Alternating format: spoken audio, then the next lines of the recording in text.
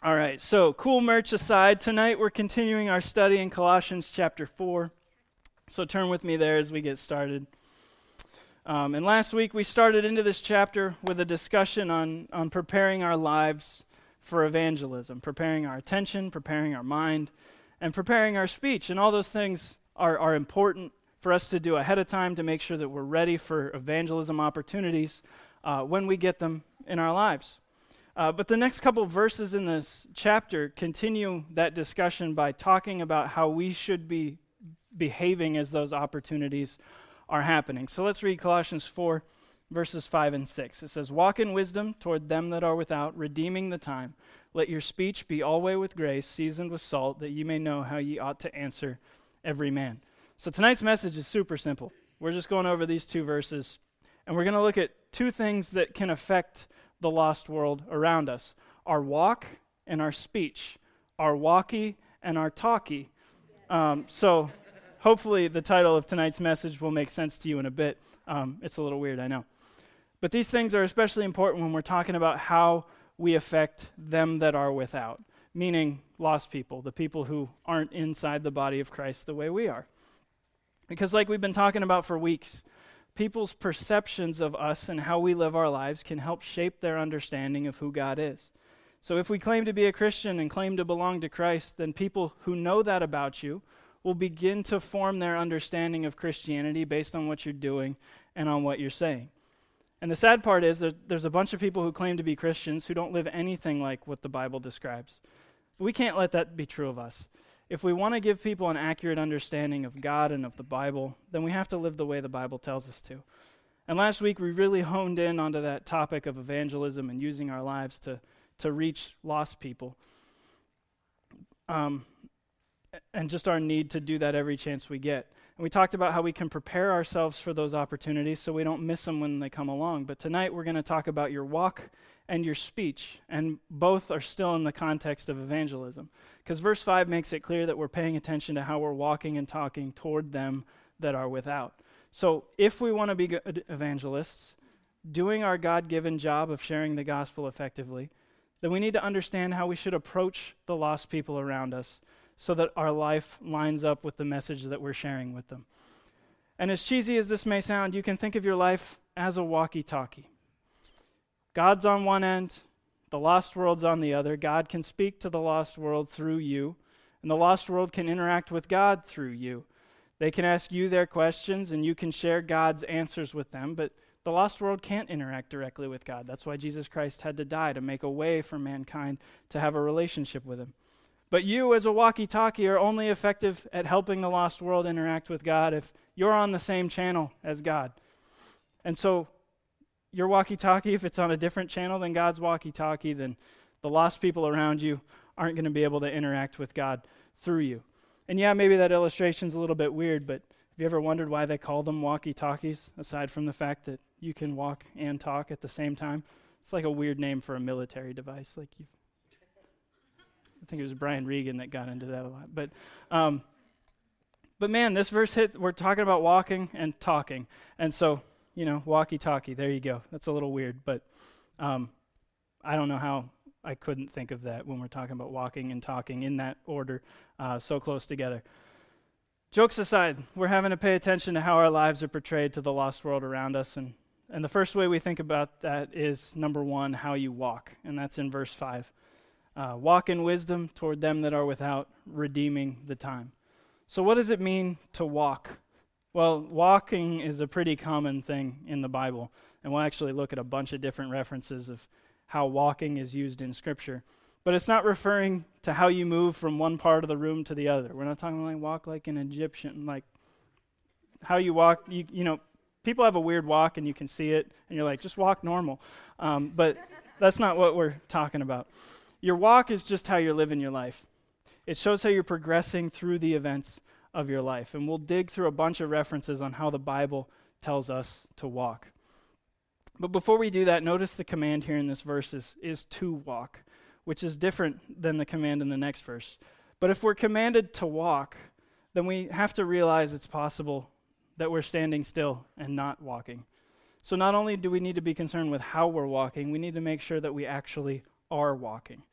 So if your life isn't going anywhere, if you're just sitting around, nothing's really happening for you, well, the Bible has your answer. Walk. If that's you, it's time to stand up and start moving. And these references on your sheet will help you know how to do that, because the Bible has a lot to say about how we should walk. Romans 6:4 says, "Therefore we are buried with him by baptism into death, that like as Christ was raised up from the dead by the glory of the Father, even so we also should walk in newness of life." So if you're saved, if you've given your life to Christ in exchange for the eternal life that he offers all of us, you can walk in newness of life because he's given you new life. So the way you live your life should line up with that, because we've been given new life. So we should be able to walk with joy and purpose in light of that. We shouldn't continue doing life the same way we do before we ask Jesus to be a part of our lives. Romans 8:1 says, "There is therefore now no condemnation to them which are in Christ Jesus, who walk not after the flesh, but after the Spirit." So even though we've been given new eternal life in Christ, we understand that we're still stuck in our sinful flesh that tries to get us to fulfill its every desire. But rather than doing that, we should walk after the Spirit. And that Spirit has a capital S, so we know it's the Holy Spirit of God which lives inside of you if you're saved.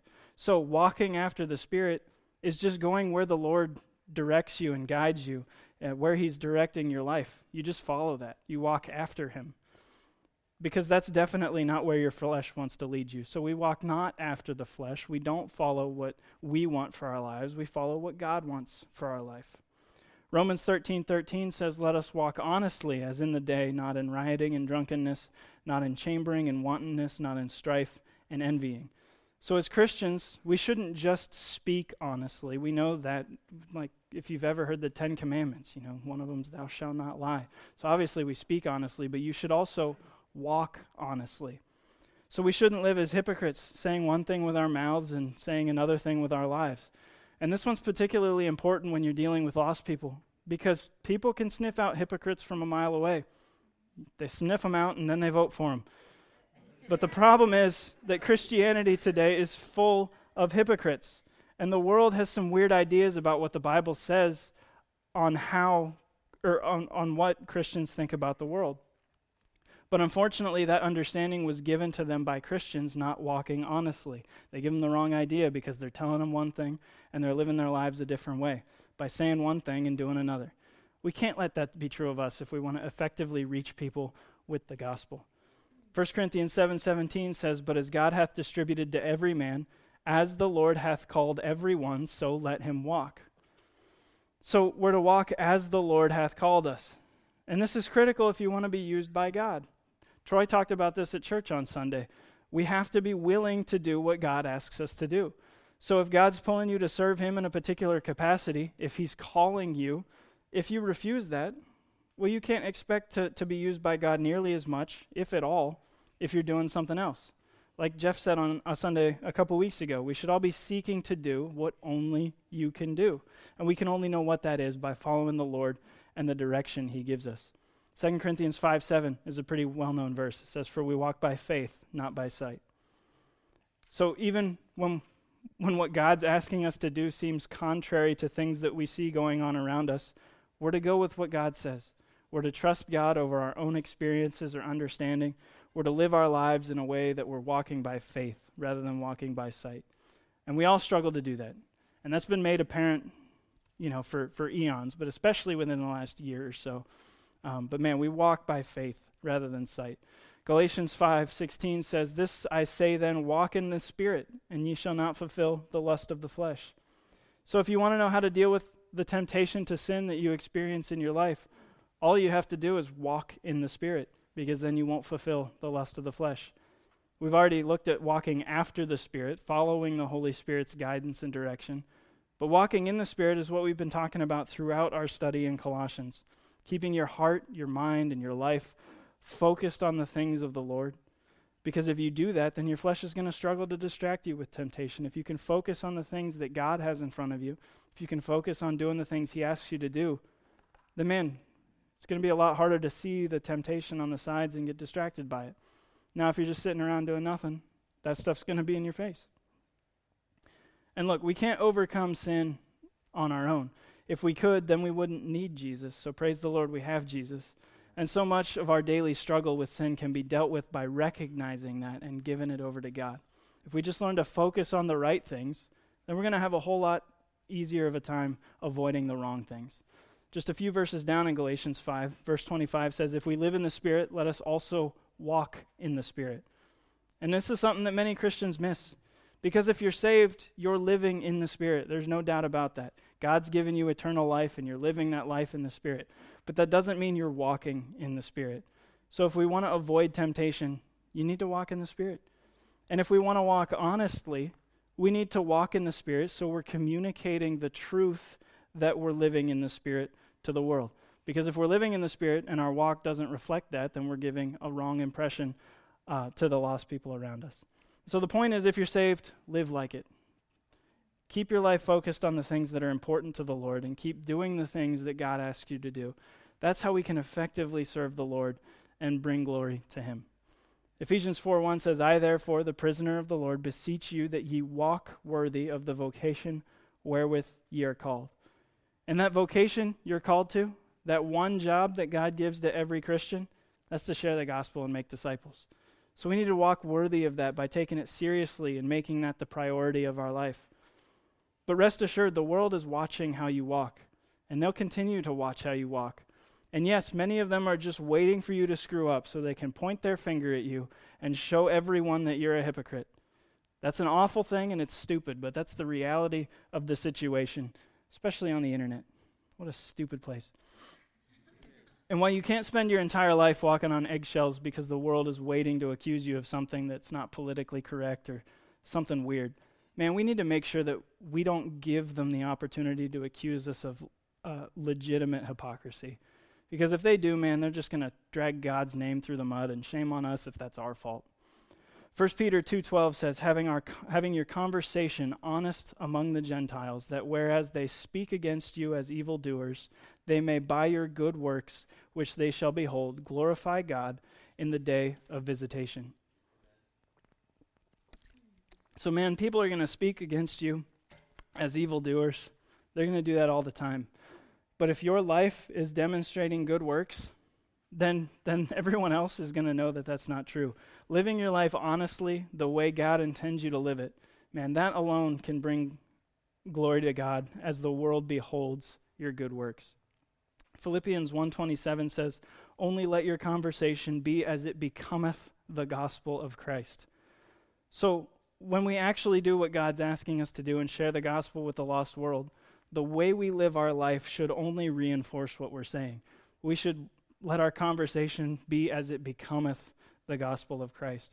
We have to practice what we preach if we expect people to believe us. If we want people to hear the gospel and respond to it correctly, man, they can't think we're hypocrites. Because the world today is full of hypocrites who say one thing and do another.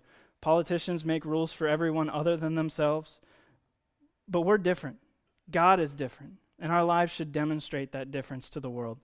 That's why we're supposed to walk in wisdom towards them that are without. Because we have God's wisdom, which is far better than man's wisdom. 1 Corinthians 1:23 and 24 say, but we preach Christ crucified, unto the Jews a stumbling block, and unto the Greeks foolishness. But unto them which are called, both Jews and Greeks, Christ is the power of God and the wisdom of God. Christ is the wisdom of God, and we have Christ. We have the book written by the guy with all the answers, and we need to share those answers with the world. But why would the world ever listen to us if our lives are messed up and look just like theirs? Why am I going to tell somebody how to run or how they should be interacting with their wife if my relationship with my wife is a mess? Nobody's going to listen. So does your life demonstrate the wisdom of God? Because if it doesn't, man, I'd advise against waiting too long to fix that. Because verse 5 ends with redeeming the time. And that's what we're talking about here with walking in wisdom so that we can redeem the time. And that echoes what Ephesians 5 says in verse 16. It says, redeeming the time because the days are evil. So the days we're living in, man, they're certainly getting evil. And the more evil they get, the less time we have. And so we know we're running out of time. So we have to use what little time we have left wisely. James 4:14 says, whereas ye know not what shall be on the morrow, for what is your life? It is even a vapor that appeareth for a little time and then vanisheth away. Life is short. Sorry, that's depressing, but That's the truth of it. In fact, Psalm 90 verse 10 says, "The days of our years are 70, and if by reason of strength they be 80 years, yet it is their strength and labor and sorrow, for it is soon cut off, and we fly away." Humans, generally, we only get 70 to 80 years of life, and the Bible knew that a long time ago. There's some exceptions to that, obviously, but not many. And maybe that seems like a long time to you right now, but realize if you're 20 years old, you're a quarter of the way through the max on that, you know? So maybe that seems like a long time right now, but do you think that'll seem like a long time when you're near the end of your life? Do you think you'll look back and think, man, I had forever? No, because you only see the amount you have left. Human life is short, so we can't wait around to get our lives lined up with God and start walking right. Because the people of this world need the gospel, and their lives are short too, and they only have so much time to figure it out. And so we're here to help them figure that out. And if we don't do it now, maybe nobody will. And you're only going to be able to communicate that effectively if you're walking correctly. So, man, we got to get our lives lined up. We got to get our lives walking in the right direction. We got to get our lives pointed the way God wants them pointed. And to make matters even more urgent, man, the Bible ends with Revelation chapter 2. Verse 20, it says, "He which testifieth these things saith, Surely I come quickly. Amen. Even so come, Lord Jesus." So Jesus promises to return quickly. So you might not get those 70 to 80 years. He could return for us at any time. So, man, we got to redeem the time we have. We need to use our lives to help reinforce the gospel the way that God designed them to. So how you walk is important, but we also need to consider, number 2, how you talk. And that's what verse 6 gets at. It says, "Let your speech be always with grace, seasoned with salt, that ye may know how ye ought to answer every man." And again, I want to draw your attention to the verb here. Because in the first section, the verb was to walk. Because it was possible that we're not walking. It's possible that we're not progressing. And if that's the case, we need to fix that. But here, the verb is to let your speech. He's not saying speak this. He's saying let your speech be this. And that's important to note because God knows people pretty well. And he knows that we humans, we don't shut up. We talk and talk and talk and talk and just keep talking. We're always talking. So he doesn't bother telling us to talk because he knows our mouths are always open. But while we're talking, we're to let our speech be always with grace, seasoned with salt. So what does it mean to let your speech be always with grace? I think this is actually a pretty cool statement because it can actually point to a few different things. And the most obvious one is that our speech should always include the gospel. Ephesians 2:8 says, "For by grace are ye saved through faith, and that not of yourselves, it is the gift of God." So we're saved by grace. It's the gift of God. Like we talked about last week regarding using every opportunity you have for evangelism. Man, sprinkle grace in every conversation you can.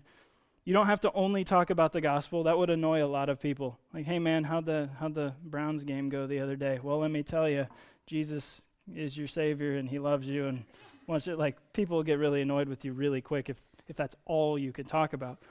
But man, when you let your speech be with grace, you're just working it into conversation as you see opportunity to. Colossians 4:6 says to let your speech be with grace, not only of grace. So talk about other things, but always be looking for an opportunity to turn the conversations you have with lost people into gospel conversations. 2 Corinthians 9:14 says, "And by their prayer for you, which long after you for the exceeding grace of God in you." So that grace that God gives us, it's inside of us. The grace of God in you. So when you let your speech be with grace, you're just letting what's inside of you out. And that's why it says to let your speech be with grace and not make your speech with grace. Because you have the Holy Spirit living inside of you who wants to get the grace out. You just have to let it. Keep looking at grace in Galatians 1:6. It says that we're called into the grace of God. So not only is the grace of God in you, but you're also in God's grace. So again, just let your speech be with grace. And remember the context here, toward them that are without, from verse 5. Because when you're with all of your saved friends, you don't need to be worried about sharing the gospel. They're already saved. You have other things to talk about. But when you are with lost people, let your speech be with grace, because they need the grace that you have. And if you don't share it with them, who will? Ephesians 4:29 says, "Let no corrupt communication proceed out of your mouth, but that which is good to the use of edifying, that it may minister grace unto the hearers. So our communication should be ministering grace to the people listening to us, especially if those hearers need the grace of God. Remember, everything we should do should be ministry, or at least that's how we should see it. We should see everything as an opportunity to serve the Lord.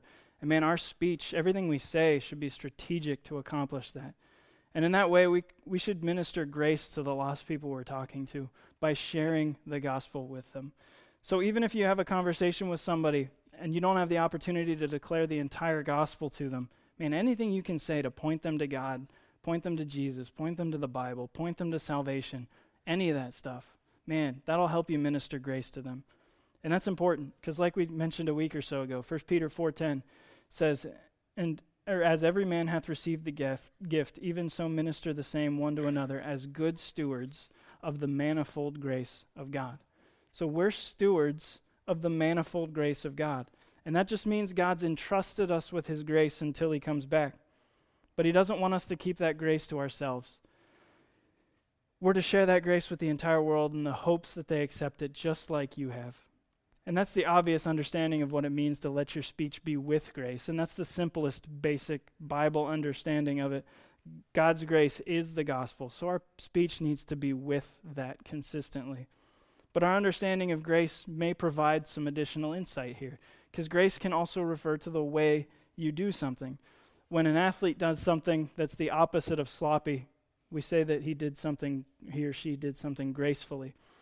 The Bible doesn't really use the word grace like that, at least as far as I can tell. The word grace shows up a lot in Scripture. But it's something to think about, because verse 6 goes on to say, so ye may know how ye ought to answer every man. So not only should we make sure our speech has the gospel sprinkled through it, but we can also spend time smoothing out our presentation. We can do it gracefully. And we have entire classes in our ministry tools and training curriculum that can help you smooth out your presentation of the gospel. And yes, God's pleased when you share the gospel regardless of how smooth you are. And yes, God can use a bumbling idiot as much as he can use the smoothest talking dude in a suit. Not that you're an idiot. But if you can get smoother at sharing the gospel, you'll normally find that you have better results. You'll normally find that you progress to people's issues more, and you'll get figured out the information that they need before they can understand their need for the gospel. Because if you can do that, man, you're going to see better results. So our speech needs to be always with grace.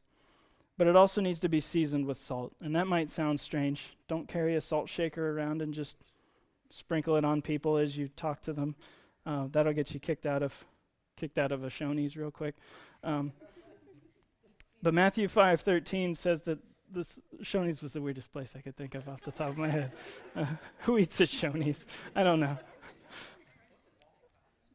Well, Waffle House is fine if it's after midnight. But Matthew 5:13 says that salt is to have savor, otherwise it's useless. So when your speech is seasoned with salt, it just means that it should be savory. When you share the gospel, it should be enticing. And again, you just have to let this happen, because the gospel is enticing. A way to deal with your sin without having to spend eternity separated from God, what could be better, for real? But our presentation of that information should communicate that excitement. That's why 2 Corinthians 5:11 says, knowing therefore the terror of the Lord, we persuade men, but we are made manifest unto God, and I trust also are made manifest in your consciences. We're to persuade men, because the main part of evangelism is simply presenting them with the information of the gospel. But the other part is doing that in a way that persuades people to accept it. Now, there are limits to this. Don't beg with people or try to get them or try to talk them into accepting the gospel. If you can talk them into it, somebody else can talk them out of it. And obviously don't lie to them about what the Bible says, but we're to persuade them. So you present them with the information in a way that communicates all the cool stuff that God does for us so that they can understand all the reasons why they need the gospel.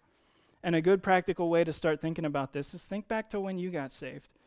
What did you learn that made you realize you needed Jesus? What were you told that made you decide to follow him? Because if you've accepted the gospel, you've been persuaded that you needed it. And understanding how you were persuaded can help you persuade others as well. So salt makes things taste better, makes them savory, but salt also used for some other things. Historically, before the days of refrigerators, Steve can tell you this, salt was used as a preservative. So meat would be stored in salt to keep it fresh for as long as possible. I'm sorry, Steve, that was uncalled for. Your speech could do the same thing in someone's life. It could preserve your speech. If you continue to remind them of God's love for them, or remind them of their need for a Savior, you can keep bringing things up to people in ways that obviously won't annoy them or shoo them away. But man, God can use you as a constant reminder in someone's life of their need for the gospel. So you can preserve the gospel's effect in their life by making them continue to think about it until they accept it. So once you start a gospel conversation with somebody, man, don't just walk away from that.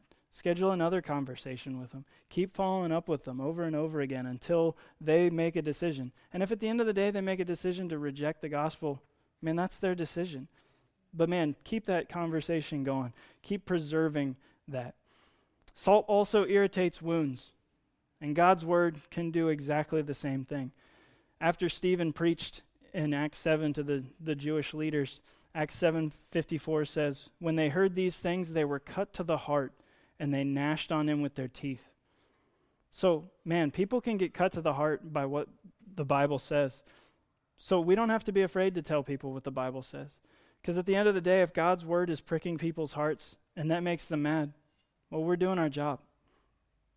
So that's how we're to talk to the lost people of the world, always with grace, seasoned with salt, so that we know how to answer every man. And that's a good place to wrap up our discussion tonight, because God has all the answers for every question human beings have ever had. How to have a successful marriage, how to be successful parents, how to have a successful career, how to live a certain way. Like, the Bible has all the answers. God put all those answers in the Bible. And lost people, whether they admit it or not, they have a bunch of questions because they don't have access to those same answers that we do when we're just carrying our Bibles around. And it's our job to get them the answers to those questions so that they can understand their need for Christ. Because you got to start with getting saved. You can't do anything else until you give your life to the Lord. And so we need to communicate that to them. Hebrews 4:12 says, for the word of God is quick and powerful and sharper than any two-edged sword, piercing even to the dividing asunder of soul and spirit and of the joints and marrow, and is a discerner of the thoughts and intents of the heart. Sure, the Bible's a book, but name me another book that can discern the thoughts and intents of your heart. The thoughts of your heart, that's what you think. The Bible knows what you think. The intents of your heart, that's why you think those things you think. So the Bible doesn't just know what you think. It knows why you think those things. And more often than not, we don't even know why we think the things we do. But man, God's word does. Ain't no chicken soup for the soul going to get that information to you. The Bible has all the answers. And when people have their questions answered, man, they respond to that. Even when Jesus was a boy, in Luke 2:47, says, and all that heard him were astonished at his understanding and answers. And so if we're willing to dig into the Bible and learn some things, man, we can be ready with some answers for the lost people we talk to. And that's just one reason why 2 Timothy 2:15 says we're to study to show thyself approved unto God, a workman that needeth not to be ashamed, rightly dividing the word of truth. Because God doesn't want you to limit your understanding of the Bible to what you hear on Sunday mornings or Tuesday nights. He wants you to roll up your sleeves, crack open your Bible, and study for yourself so that you can have the answers with which to answer every man. And man, that's a lifelong pursuit, but it's worth pursuing because God can use that in your life to reach the lost people around you with the answers they need. So as we wrap up tonight, do you need to work on your walkie? You need to work on your talkie? Or you need to work on both? Do you need your life to better line up with what God says so that it reinforces the gospel that you're sharing with people? Or do you need to get your speech where it needs to be? We all need to find ways to get God's grace into our speech more and more. But also think, how can you better season your presentation of the gospel? How can you put that salt in there? Do you need to take discipleship so you can start learning how to get a hold of the basic truths of the Bible? Or if you finish that, do you need to start ministry tools and training so you can get a better grasp on some of the deeper things of God? Or if you finish that and need to move on to taking Bible Institute classes? First Baptist Church has a path of growth for a reason, because we want to see men and women of every walk of life become more effective at winning people to Christ and making disciples. But nobody's going to make you do anything. It's up to you to want to do what God has for you and to grow the way God wants you to grow. And my prayer is that you'll consider what you need to do to pursue that tonight.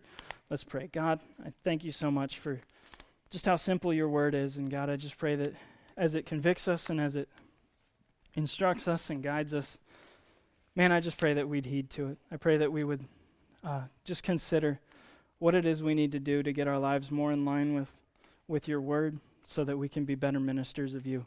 Because at the end of the day, God, if we're sharing the gospel with people and our lives are a mess, man, they're going to see right through that. They're going to see that and run the other way. Like if that's what that means to them, then, man, they don't want any part of it. God, I pray that wouldn't be true of us. I pray that we'd have our lives lined up the way you want them to be lined up. I pray that we would give ourselves wholly over to you so that when we do share the gospel and tell people that our lives belong to you, man, I pray that would be true. I pray that our lives would belong to you in absolutely everything. And I just ask that you would continue to guide and direct us and, man, bring us opportunities to share the gospel for your glory. We love you. Amen.